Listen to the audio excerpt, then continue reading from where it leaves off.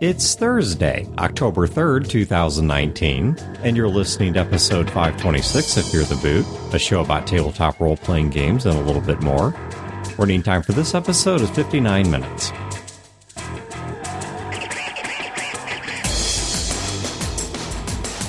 Welcome to Fear the Boot. My name is Dan. This is Wayne. My name's Chad. And I'm Dale. All right. Fear the Con 2020 Kickstarter is live. Is that the name we're going with? This 2020? Yes, 2020. 2020. I'm tired of figuring out numbers because we skipped a year and then there was DrewCon and then we counted that as 9 and then we didn't do anything last year. It's like, screw numbers. All of the cons just tend to do years. Yeah, exactly. If there's a big year like 20 or 25, well, we won't even know. We'll just pretend it's that year and we'll say that. But because I still don't know how we count these. I honestly don't remember if the last Fear the Con was 12 or 13 or. So, anyways, the point though being, don't get me wrong, it was a great convention. I just don't remember the numbering. I remember the games. I remember the people. I just don't remember its number. Pretty sure it was 11. This one goes to 11. But like I said, I'm tired of the numbers. Okay. So it's 2020. So Fear the Con 2020. As of the dropping of this show, the Kickstarter for Fear the Con 2020 is now live. So you can get out there, check the back rewards, all that kind of stuff. Our plan this year is to do it very similarly to how we've done it in previous years, which is this is going to be an unticketed convention. Meaning, if you walk in off the street and you don't have a dime to give us and all you can afford is to get yourself to the con, then we hope you will get yourself to the con. But if this con doesn't fund, then we simply don't run it. I mean, because, we don't have the money to get the hotel space and all that kind of stuff. And then apparently there's not enough people interested. Yeah, exactly. So. And there are going to be a bunch of back rewards out there, so it's not just a thank you and goodbye. And there are stretch goals, but I'm not even going to bother talking about them because I want it to fund first, and then we'll talk let's see where we get there. But some of the back rewards are going to be select games with various hosts that have agreed to run certain things. I'm going to be running a side plot for whatever actual play we have going at the time that will become canonical to the actual play. So I will find a plot point that hasn't been decided, and at the convention we're going to play whatever game we're playing then and decide that plot point. Gonna run Skies of Glass, Kill Gil. Yes, that's exactly what it's going to be. Like if it had happened earlier. Wait. If that's the name of the game, I need to go out there and edit the backer level reward because we're going to raise that one up to 1,000 because I'm pretty sure we can get 5 people to pay 1,000 to kill Gil. Gil's such a sweetheart. I don't know what you're talking about. So go out there right now and back the Kickstarter right this very second. Do not wait. Unless you're on Patreon, then you can wait. Yeah, you're going to have to wait. Be sure to get out there and take a look at the show notes, follow that link, and back Fear the Con. We hope we're able to put it on. We look forward to doing it again. And we will be coming back in the subsequent episodes after this one to talk more about where the Kickstarter is at and some of the reward levels and other stuff that's going on out there. But for now, we just want to get you looking that direction. And if you're on Facebook, the Fear the Con Facebook group, because there's constant conversations about Fear the Con on there, and specifically about planning and announcements go out there. And I pass information there first because it's a lot quicker to type it in than it is to come record an episode and wait for it to drop. Yeah. And once again, the dates are June 18th, 19th, and 20th. 19th and 20th is the con. 18th is going to be, if we fund it, it's going to be the social mixer. And I am intending... Oh, this time it's not a stretch goal. Oh, it's part of the main con? It is just part of it. Okay. What happens at it can be stretch goals and things. Right. But we have the room. We have Mikey Mason playing. The number of strippers and the kilos of blow, that's up to how much we raise. As long as the con backs, there'll be the wing night before. It just may or may not have anything to eat. I will be coming back later with a specific date, but some people have asked if we will bring back the pre-con tourism. Now that I'm working a job that is much more balanced with my hours and generous with time off, I will be taking the week off prior to the con to run some local tourism stuff. So if you want to come up and see some stuff around here, hang out with people, play some pickup games, that kind of stuff, that will be the week leading up to the con. I'll give you an exact start date as we get a bit closer. But if you're interested, something you can pencil on your calendar. All right, so topic we're going to talk about today is splitting the party. And Chad, there was a conversation that was going, was it on Discord? Yes. About someone who's having a problem with this. And as we were prepping the show here, we actually found that we have somewhat divergent views on this. Because I don't know that any of us are 100% one way or the other. I think we definitely do nuance this in different ways. I find in my case it depends on what the game is. Agreed. Some games are better for splitting than others. One of the reasons I like having the party split, when it comes time to talk to NPCs, there is nothing more frustrating or difficult for me than having 5 characters all trying to talk to one guy and ask him questions at the same time. Think about it from an in-character standpoint. You've got 5 people interrogating one person. It's so much easier if it's 1 or 2 people dealing with an NPC at a time. I think we even did an entire episode. It might not even have been a real episode. Just might have been me just whinging at interrogation of NPCs. Not even like spotlight in a police. No, we did an episode on not on torture porn. Not on torture, but like you walk into a bar. Yeah, you think the innkeeper has some information you need, and then it's interrogation time. It's a barrage of 3 of questions. us are in IT. Have you ever stepped into a meeting and seen an entire team sitting across the table from you? Right. You immediately walk in and say, okay, adversarial time. Yeah. This isn't going to go well. What broke? Yeah. And why are you... Not why are you mad, because I don't care. And what are you mad about? Well, and or while they have me distracted in here, is there anything in my desk I don't want HR to find? And I feel that's my desk, too. I feel the same way when it comes to NPC conversations. Yeah. When it's the entire group going to ask the NPC something, the NPCs are going to be off because... It does certainly get easier to role play one-on-one or two-on-one than it is to try and juggle an entire group like that. It's because when you have a large group, not even a larger, you have like 4 or 5 people talking to one NPC, it's a matter of spotlight balancing. The players want to get their questions in, they want to get their role play in, they want to get their snarky comments in, they want to get their jokes in, and it's just like any other conversation. Hell, it's even just like this round table here where we're all like jockeying to get in the information that we want to get onto the mics. Well, and especially like that, you've got the loud voice. Yeah, like I even had another point, and Wayne came right in. Not to brag on Wayne, but that's exactly the point. Is what, you mean exactly like this? Exactly like that. Yeah. It's one of those things where if you have the quiet player is never going to talk. Right. Let's say we have you at a table versus Dale at a table. You're getting all the questions to the NPC. And or like even worse, like Dawn at the table. Yeah. You know, but if you have to scale back. Yeah, if you split the party and you make sure you put your quiet players together, then they don't have to fight with the loud people to the NPC they're talking to.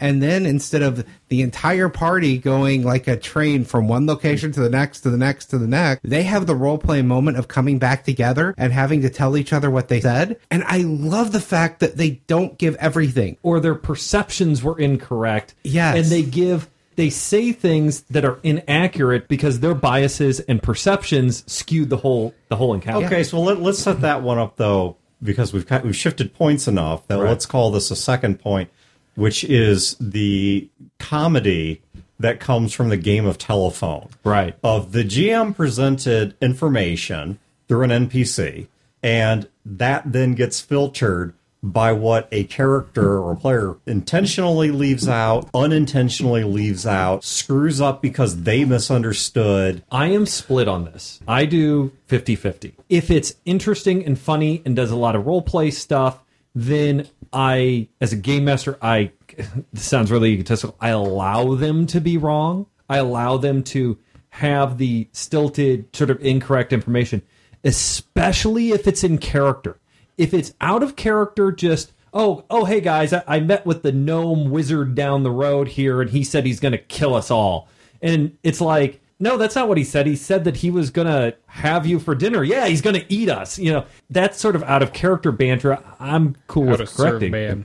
But when it's RP, when it's in character, I really want to let ride. I like the moment of saying, hey, out of character, this is what was actually meant. Well, see, and I do that because the other side of that coin is, as a game master, I am trying to communicate specific information, plots, clues to get them on the right track so that they don't get confused and frustrated. And if they messed something of that up or misunderstood it, or I did not communicate it correctly, I feel it's my duty as a game master. It's like they have that role play moment. And then, as Wayne says, what I do a lot is like, okay, guys, out of character, you do know the gnome was not trying to kill you, right? Most of the time, I have them look at me and they say, oh, yeah, we know. Okay, cool, just so you know. I don't know if they're telling me the truth or not, or just trying to look good, but... Well, and I love that it presents that opportunity for a player character to lie to the party. Yes. Like to say, even though the whole party knows that they want to take this train out west, that you're going east. And of course, if you're going to do that, you're going to have a lie skill, because who wouldn't take that skill? I know, especially if you're a huckster. So,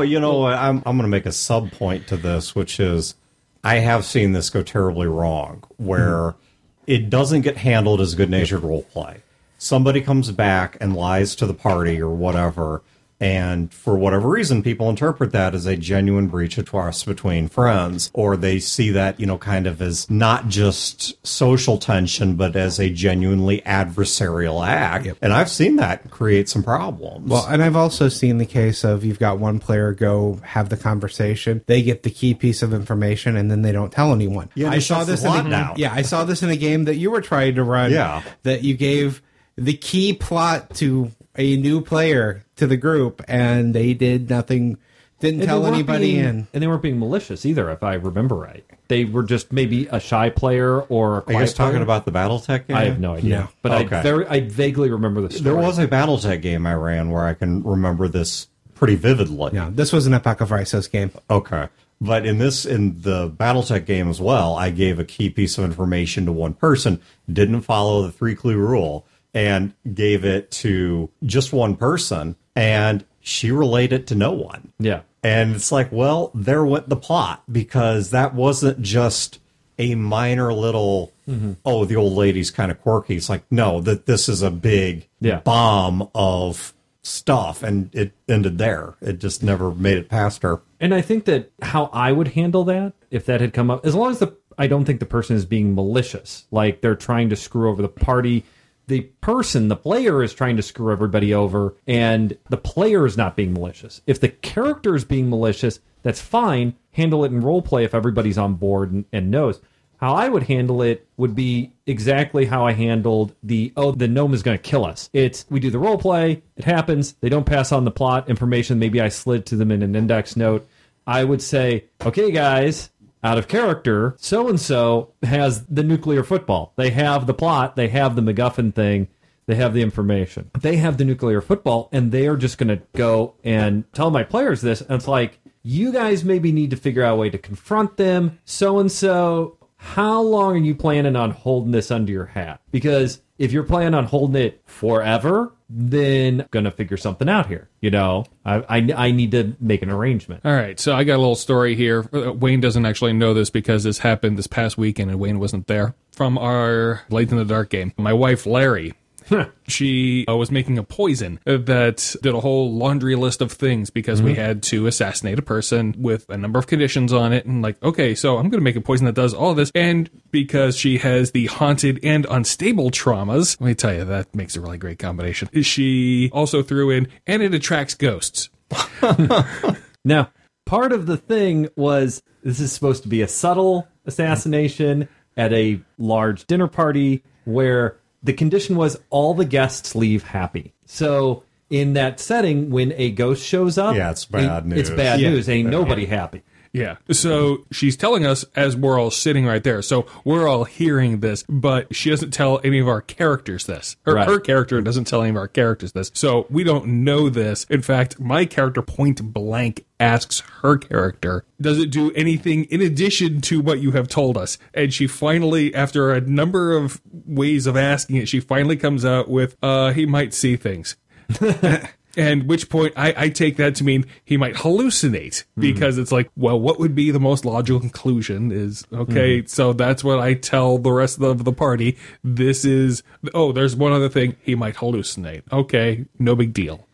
Oops. With that, all of the characters in that game, when they were doing the planning for this assassination, they all did their research, or they did like setup type stuff where Dale's character basically knocked out one of the guy's bodyguards to show, hey, you know, you got this kid, why don't you take a real man on and make me the bodyguard here, because I'm obviously tougher than this kid that I just knocked out. You know, made all the rolls and stuff, and he did it, so he got into the bodyguard retinue. Every single character went off to do something by themselves for this whole thing, to get this job set up.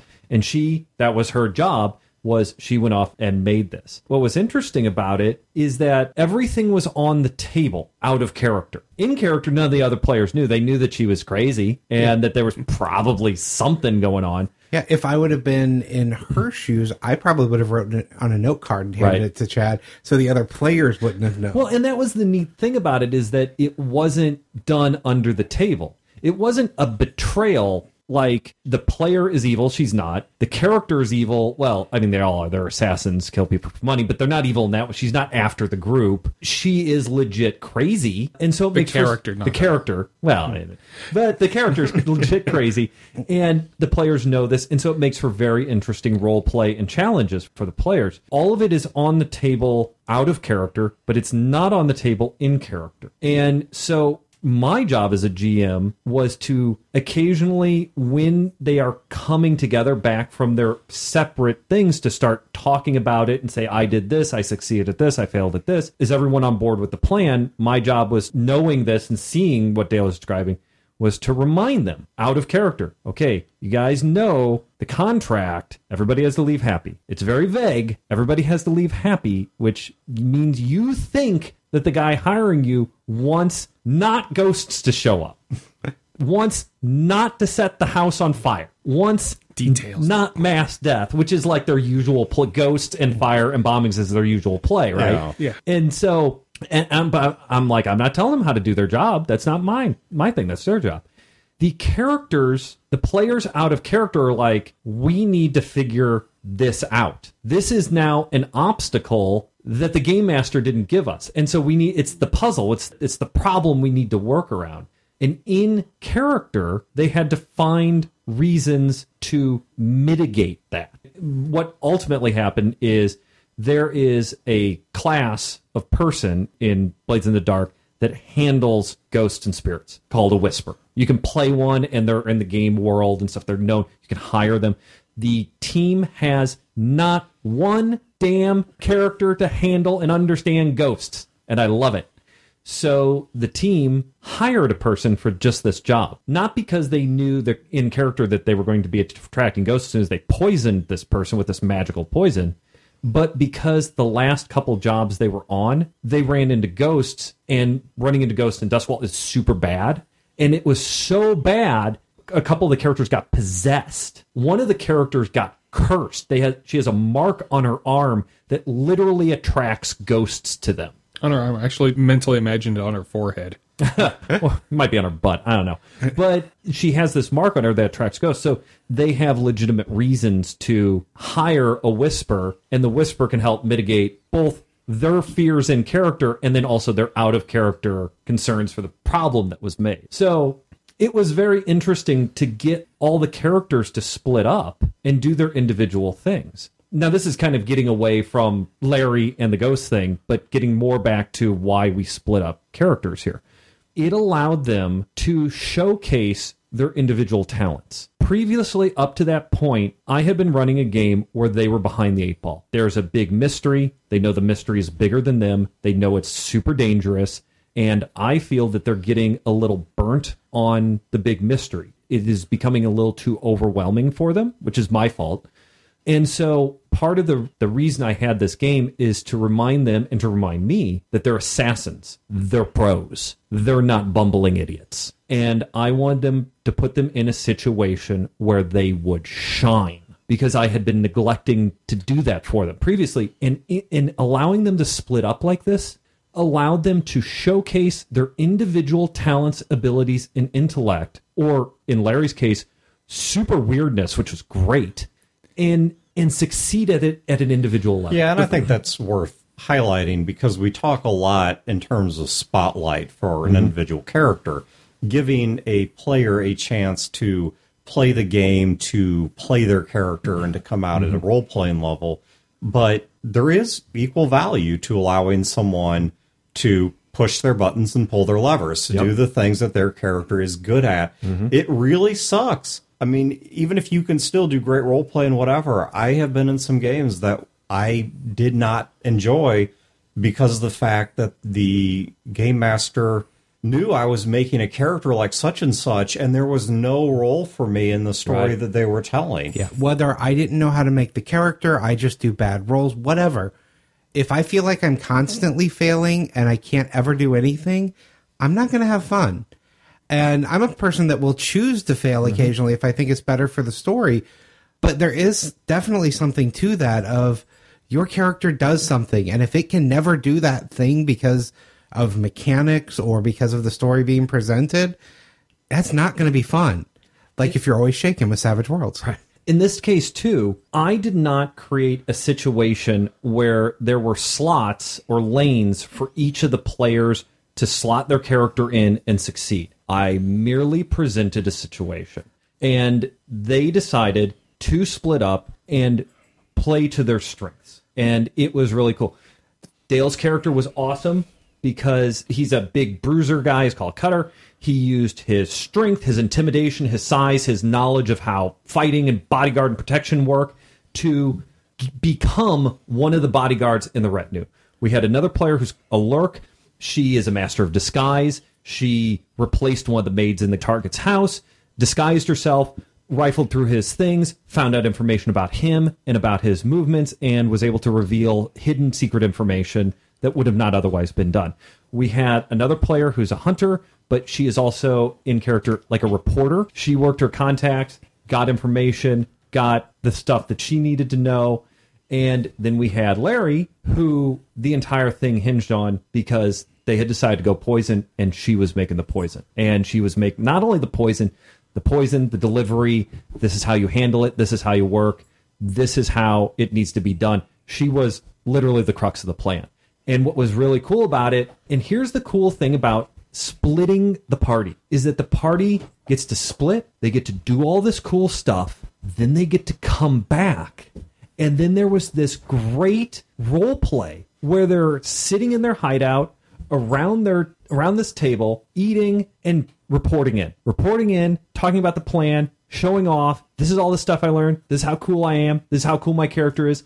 And then now, guess what? We're fitting all this stuff together. Now we're a team. Now we're a cohesive unit that has a plan that's ridiculous and will probably fail, but we're going to be awesome doing it. It's an interesting take on it because really what you're talking about there is how role-playing apart encourages, it doesn't force, right, but it encourages a moment of role-playing internally, and which is something that I think a lot of groups struggle with, is getting that character interaction going where there are things occurring that are not a direct result of something the GM did, but the players are expressing themselves through their characters to each other.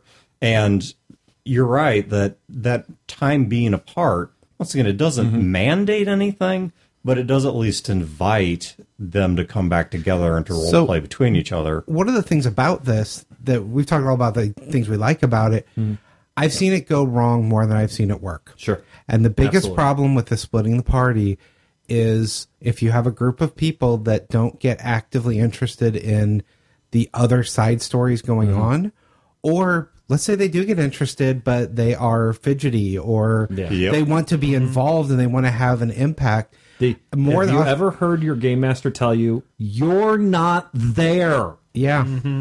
That is one of the problems with splitting the party, is that people, they showed up to the game, the party is split up. Exactly. And they can't game. Yeah. So I think for me, one of the things that works for making this work, based on how many times I've seen it fail versus how many it's worked, usually it's quick hits. Yep. You don't have a huge, long scene. You start the scene, you start the conversation. You get to, I like the cliffhanger people, you like the cliffhanger people. But you get to a good spot and you don't have to finish that scene. You can jump to someone else, let them think about what they want to say next while you're on the next person. That's what I kind of prefer, is a lot of switching back and forth. the bad part of that is sometimes when you feel like you don't ever actually achieve anything because you're working towards something and now someone else is going. It's certainly on my radar, Wayne, that the minute the party separates, I'm okay with it. But I have started this mental vigilance that this is going to go wrong. And it's going to go wrong because either the party is going to be not just separated, but somehow forcibly divided. Because two people are going to go running down an alleyway chasing a plot point and end up in all kinds of trouble that's got nothing to do with anybody else. Or your non-combat character is going to start a fight. Or without any of the combat characters to back them up. Support, or simply going back to what we were talking about just a second ago, people are playing less. And that's not what they came there to do. I mean, it's okay. It's part of the story. People aren't joined at the hip. But you are effectively saying, hey, you're going to play less because we have these scenes where... You know what I compare it to? I compare it to like a Final Fantasy or one of those JRPGs where you're playing the game, you're interacting, you're doing things, and then you get to a cutscene.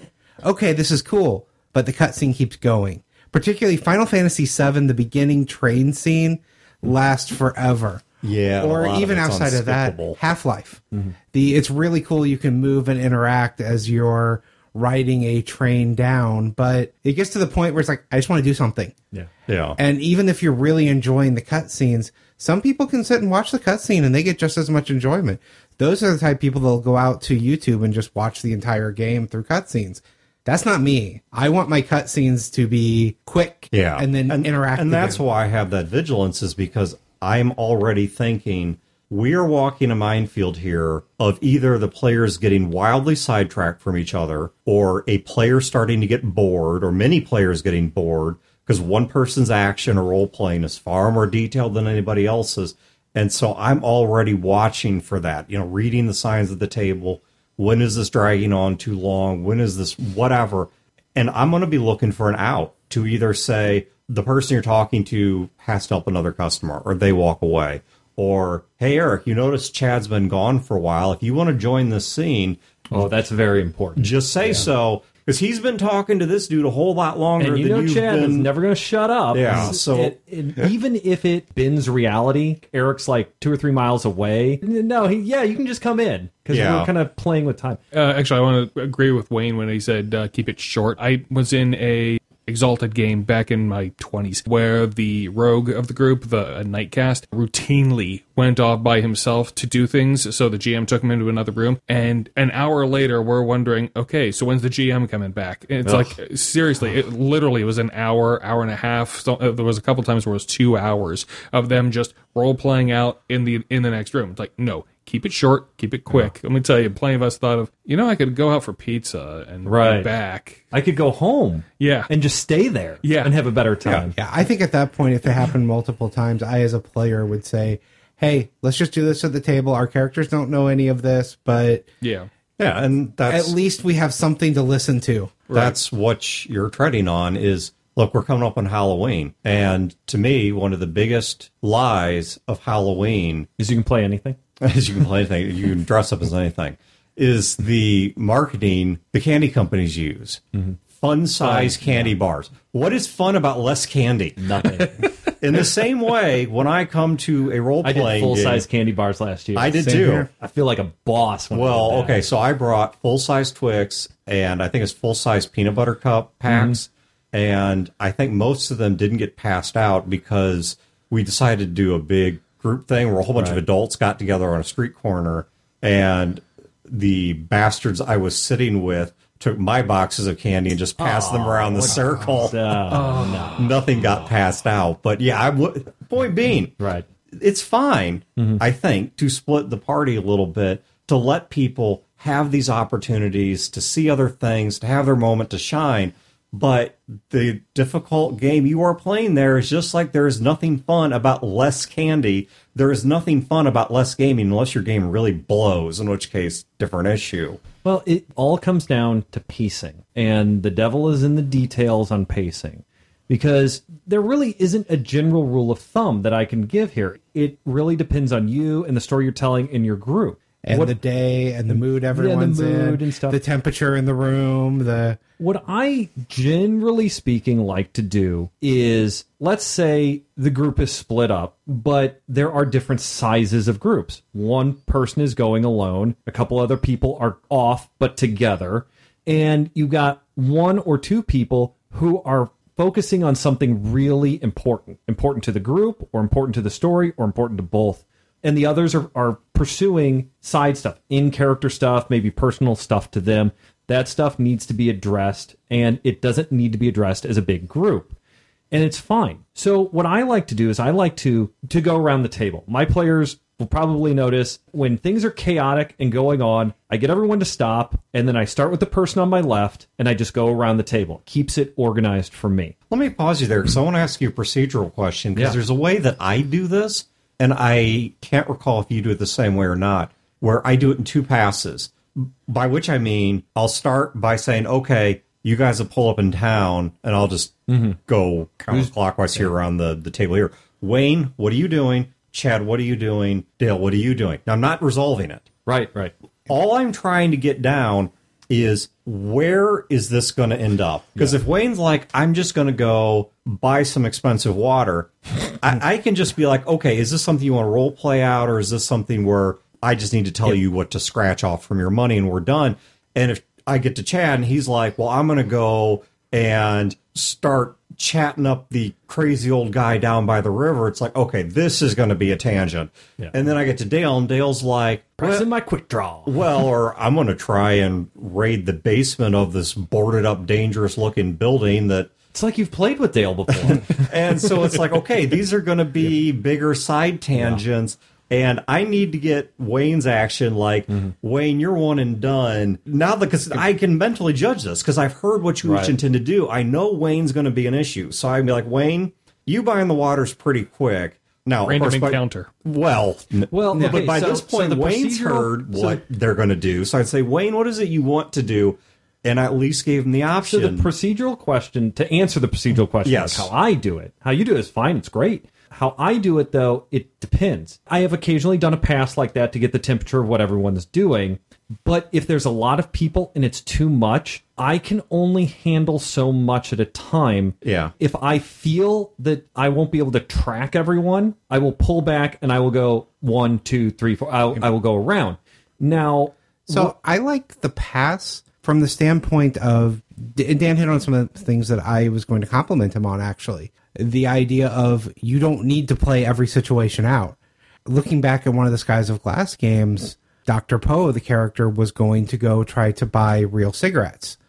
That could have been played out and been an interesting role-play moment, or it could just be rolled to see, do you get it? Based on what happened, we had this whole big action scene that wasn't going to work as playing. So you do the first pass, and then you pick the order you want to hit them on. So in Dan's example, I go to buy the fancy water. He has me do a couple rolls. Now I'm available to show up for Dale as he's going there and doing, something horrible goes wrong. I will counter that, though. Okay.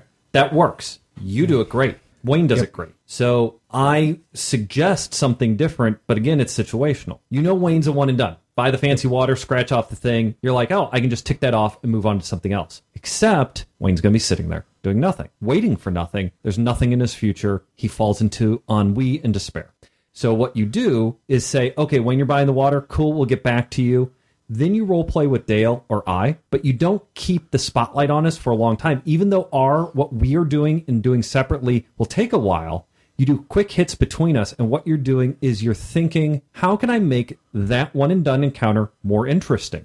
Now, reserving Wayne as a player to get him out of the way, but he's a card that you can play on the other two situations is great. Especially if they get themselves in trouble over their head. Right. Yep. But if you believe that you can stall a little on Wayne, give him some anticipation for his scene so he's not checked out, and think of something interesting for the scene. It doesn't have to be big. You can maybe make that a little bit better. If you're not thinking of anything while you're stalling with Dale and I, that's fine. Say, okay, pause. We're going to Wayne. Here's your water. Now, Wayne, if you want to go into these guys, you're there.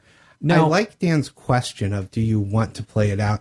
Because there are some things that I declare my character doing that I don't want to role play out. In the Skies of Glass game, my character has a daughter. Mm-hmm. I don't want to role play out my visit with the daughter because that's not the fun part of role play to me. I don't have a kid. I want to be able to say he visits with his daughter and then let the game roll on. Right. So I like having that question asked of, is this something you want to roll out? I also try to do that because of the fact that I've misread it too many times in the past. Because, like, let's say I ask and resolve simultaneously. So I go to Wayne. Wayne says, Wayne, what are you going to do? He says, well, I'm going to go buy some water. Now, I'm thinking, as a game master, surely this is going to be one and done. I can move to Chad and Dale. They're not going to be sitting there for the next hour and a half bored. So I'm like, okay, so Wayne, you go to buy the water. He's like, yep. And to pull this off, where in town do I think I can get a nun's outfit? And suddenly this goes into this huge detailed, I did not see this coming, plot and side things. And he wants to bounce from this to this. And in the background, I describe, when you're going to get the water, you pass the straw store, and so wait a minute, I need to go into the straw store. And we're going to the straw store? I didn't even know there was a straw store. Yeah. And then suddenly I've got my character doing it. And an hour and a half later, what I thought was going to be 30 seconds of, okay, scratch this much off your character sheet, and I've left you two just sitting there because I didn't have that moment to set the chessboard. And I've seen that happen with you. You know, if we were to make a list of all the great things about your role, game mastering, all the bad things about role, your bad stuff is not a huge list. That would be one point on it, though, is that you spotlight too long. Actually, no, you don't. You spotlight just long enough. The problem is that you don't bounce the spotlight enough. Yeah. And so what I think is really important is Dale and I'm going to transfer to you. You have a long, complex action. Okay. Dale has a long, complex action. Wayne has a small action. What we think is a small action. It's not. There's an outfit involved in a straw store. So what I do is, okay, we're going to go around the table. There's too many people because there's like 3 or 4 more people in this group, and they all have different actions. I cannot handle all those people. Like, I can't do... because it's Wayne and Eric and Dan and Brandon and Dale. That's too much for me. I can't do Eric, Dale, Brandon, Wayne, Eric, Dan. I will leave someone out. So I go around a table. Now, the pacing of what everyone wants to do is not good for that. Again, Wayne is on deck to be done real quick. You two are much longer. Wayne's going to be sitting there with thumb up his butt. But I go to Wayne first anyway. Okay, Wayne, what are you doing? You're going to go to the water. Yeah, you talk to the guy, something about a nun outfit, blah, blah, blah. And the guy says, you know what? I don't think you're good enough for this water. Dan. So what I did is I just created a mini cliffhanger. Now, it isn't like a hard stop. It isn't like, oh no, what happens next week? But it creates a twist or little conundrum for Wayne that allows me to go to you, but Wayne is still engaged because he wants to... What do you mean I am not good? Not good enough to buy water. We don't sell water to your kind. It's like, wait a minute, is this guy some sort of crazy racist? Is this not water? There's all kind of questions going on here. Not huge. This is just a mini cliffhanger. Right. It's just enough. It's a taste to keep him there. And also, everyone's sitting around the table because next I'm going to Eric and then Dan. Dale is sitting here. He knows he's at the end of the train. I hope I'm telling a good enough story that Wayne or Dale is sitting there going, not good enough for the water? What? And to hopefully following that thread. I go to Eric. Eric's got a long thing, right? He's got a long story and he wants to do all this stuff. Do a mini cliffhanger with him. Do not do his whole plan. Don't do the kill the dragon, sink the boat, shoot the guy, do the drugs, get the girl. Don't do all of that. Just do the little bit of it. A hit, twist it a little bit. Dan, what do you do? Hit, twist, little... boom, and then go around the table. And then from there, I can start bouncing around more. Maybe I start interlinking them. Maybe, like in the Blades in the Dark example, everybody had their lane. Everybody was doing their thing. And as I was going around, information was being revealed that might impact someone else's lane. They don't know this. I made the whole thing up. And I don't mean I sat there on a Saturday and wrote the whole thing out. I mean, as I was sitting there, you guys are going to go kill someone. I have nothing. And I ad-libbed the whole session. So as they are finding out information, I'm finding out information, And then I'm able to tie it into their other stuff. And I'm able to that flip it was around. entirely on us because you said, well, what do you guys want to do with the plan? And we said, we want to go kill somebody else. Right. So that was entirely on us. Yeah, the thing I like about the jumping around is because then you can react to things happening elsewhere. So let's say in Dan's situation, his character ends up causing an explosion. Instead of waiting until the end of the entire scenes, you then jump over. Okay, you're having your conversation about the water, and the straw is dripping out of your nun costume, and then you hear a huge explosion go on. And so, absolutely. So when you're subdividing it up more, you can do stuff like that, and it's great. Also, I want to get back to mini cliffhangers, right? So the mini cliffhanger thing, we don't sell water to people like you. What does that mean? Everyone's like, what does that mean? I go to Eric, I go to Dan. So as I'm going along, I've made that up. I have no clue what that means. I don't know what they mean by we don't sell water to you people. So I get to stall. I get to stall by running the game. I get to stall by interacting with the other players and doing their stuff while I frantically think of something clever. Yeah. If the players catch you flat-footed, then that is a That's a very good idea. good actually. strategy to tread water. I get all the way around the table. I get to Dale, and I'm like, I have 2 or 3 ideas in my mind by this point, right? Yeah. Because I do a lot of role-playing. If I need to stall, I do role-playing that gets them talking and me silent, so I can think of what I'm going to do with Wayne's character. Okay, I've got 3 ideas. Now it's Wayne's turn. Now I'm going to jump back to Brandon because I left him. He's like disarming a time bomb, and everybody wants to know. We've kind of forgotten about the water because Brandon's character is about to die. And I can refine it out. Okay, I know what I'm going to do with the water. And Brandon, you clip the green wire. Click. We don't like redheads. We ain't selling to a redhead, nun-wearing, straw-stuffed bastard like you. And then, I mean, a soulless ginger Brandon's- does create an inviting house for a ghost. Right. Brandon Move is right in. Brandon's sweating because he clipped the wire. I didn't tell him if it was the right one. Everybody's on edge. We resolved this plot. Juggling. And they're all split up. Not everybody can do that. I'm not patting myself on the back because I fail at it a lot too. I just obfuscate it because I'm able to kind of pull people in more. And then when the threads start unraveling for me, that's when I start pulling people back in.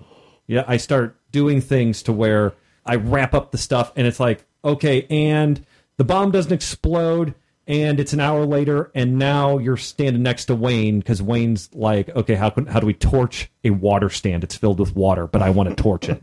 And so now you're talking to Brandon's character about it. Chemical fire. Chemical fire. Yeah, exactly. See, boom. And the players provide solutions and situations. One of the other things that is to kind of watch out for when you're doing the splitting back and forth and jumping around, if something happens to pause the game, so somebody gets a phone call, particularly the GM gets a phone call. Right. Now you've been bouncing back around, you come back, and it's harder to get back into your pacing. Because you weren't trying to keep one place in a story, you were trying to keep 5.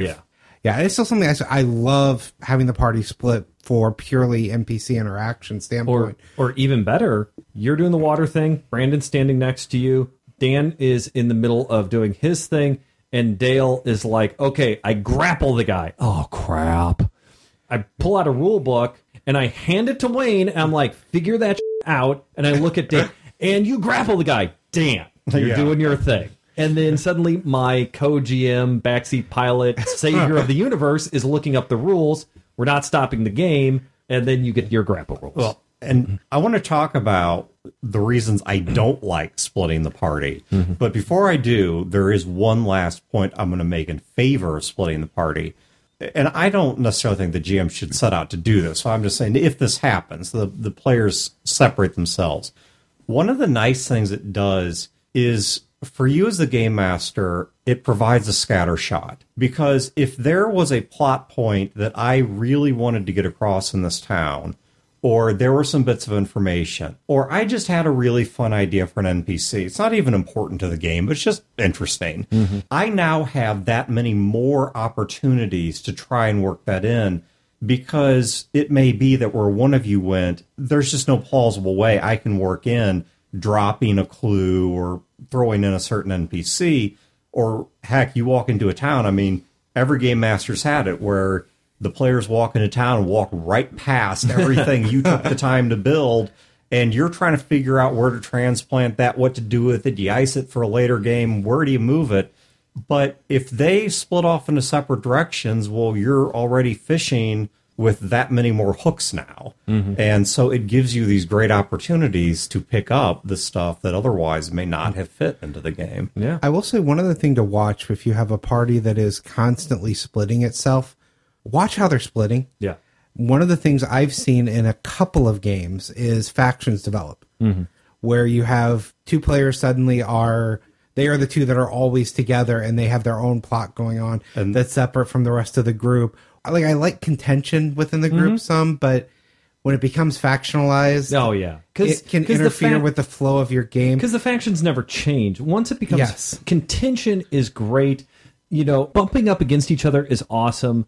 But when it's factions, when it's well, this team on this side of the table and that team on that side of the table, then it gets really stupid. And because it never changes. I've seen that happen in multiple games when you have parties that are constantly splitting. So you want to know, one of my solutions to that is to split the party. Yep, because if you're splitting it, you're choosing who's going together, versus if they're splitting it themselves, they're choosing who goes where. An example of this, although it didn't have anything to do with factions or drama, when I first started our Blades in the Dark game, the opening mission, the opening thing, I did my favorite in media res, where they have no clue what's going on, and they're figuring, part of the problem is they're figuring out what they're supposed to do as it's happening, was I paired up all the players. I split the party, but I paired everyone up. I knew Wayne you are such a pro, I didn't have to pair you with anybody. And so I could have you on your own and then make you the object that they had to help. I paired our new player, Larry, with one of our pros who didn't show up to the game and totally screwed me. But that was my intention, was to pair up with one of the pros so that they could work together and have victories together. And I paired Dale up with one of my other pros so that they could work together and have victories together. And my other player actually showed up because she lives there. And you guys had amazing story that you made together. Yeah. You know, it was really, really cool. Both of you saved each other. Both of you screwed over each other. And it was awesome. It was exactly what I was going for. And it kind of set the pace. But I did that by literally splitting the party myself. And I think that as a game master, if you see somebody going off alone a lot, if they say, well, I'm going off in this direction, and you got a player who has not mentioned what they're doing, and it is within reason that they would do something. Like Dan is always going off for whatever reason, good, bad, ill, whatever, to talk with this NPC. I can set the stage like, oh, you're going to go off to talk to this gnome who's trying to eat everybody. All right. So you and Dale's character are walking down this darkly lit road to the gnome's house. I am forcing a connection there. Yeah. As long as I'm not screwing Dale or screwing you, where you said I am going alone and sneaking off, or Dale is like, I know Dale, I know he wants to practice his quick draw in a mirror by himself or blow up a building. Yeah, well, and this is where I want to get into why I'm not a super huge fan of the party being split. I would describe the party splitting as an inevitability. I think what it would take to keep it from happening ever is such a heavy hand that people wouldn't be able to play their own characters. But I'm still going to describe this simply as an inevitability that you want to get the most out of. And I think that's what we've talked about this episode, is how you get the most out of it.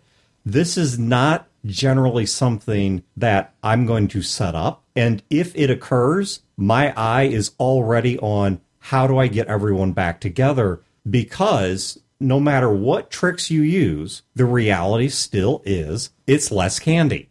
There are still people at the table that are not participating, and role-playing, it's not a spectator sport, and if it is, it's only that for a short while. Right. And so I'm already looking at how do I get these people back together. And you know what? If, going back to your Exalted game, if your thief... Oh my God, an hour and a half. That makes me... Look, I mean, forgot you even said it. Now I'm mad again. But look, I mean, if the game Bad, master... let me tell you, we were pretty pissed. If the game master and the rogue They have a really great side story going, and they really enjoy. Great, they need to get a RP. hotel room. Well, I say, play a freaking side game. Right. You know, if you've got this wonderful story and the two of you just love role playing together, or it's even a slightly larger group, we'll say it's 2 or 3 people. I mean, I think you're starting to hit up against the faction issue here. Right. But, I mean, still, it's like, great. Handle that elsewhere. Handle that in email. Handle that on a side game.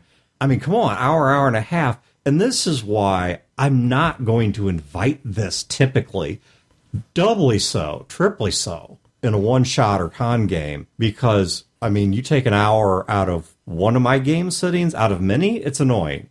You take an hour out of my 3-4 hour slot where I get to sit there and do nothing. Yeah, I'm going to be pretty disappointed in that game. Well, and there's extra complications that come into play if combat happens. Depending on the game system you're running, I mean, Skies of Glass, any 2 people that have a shooting ability could be interchanged for a combat.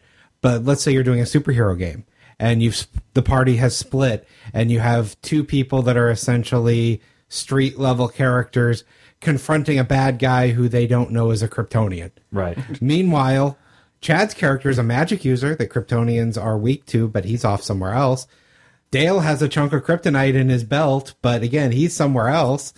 And you have nobody that can do anything to this character that they suddenly get in a fight with. You know, that's my extreme example, but I can think of a lot of different systems where things like that come into play. Conceptually speaking, let's look at our Saturday game again, the Blaze in the Dark game, right?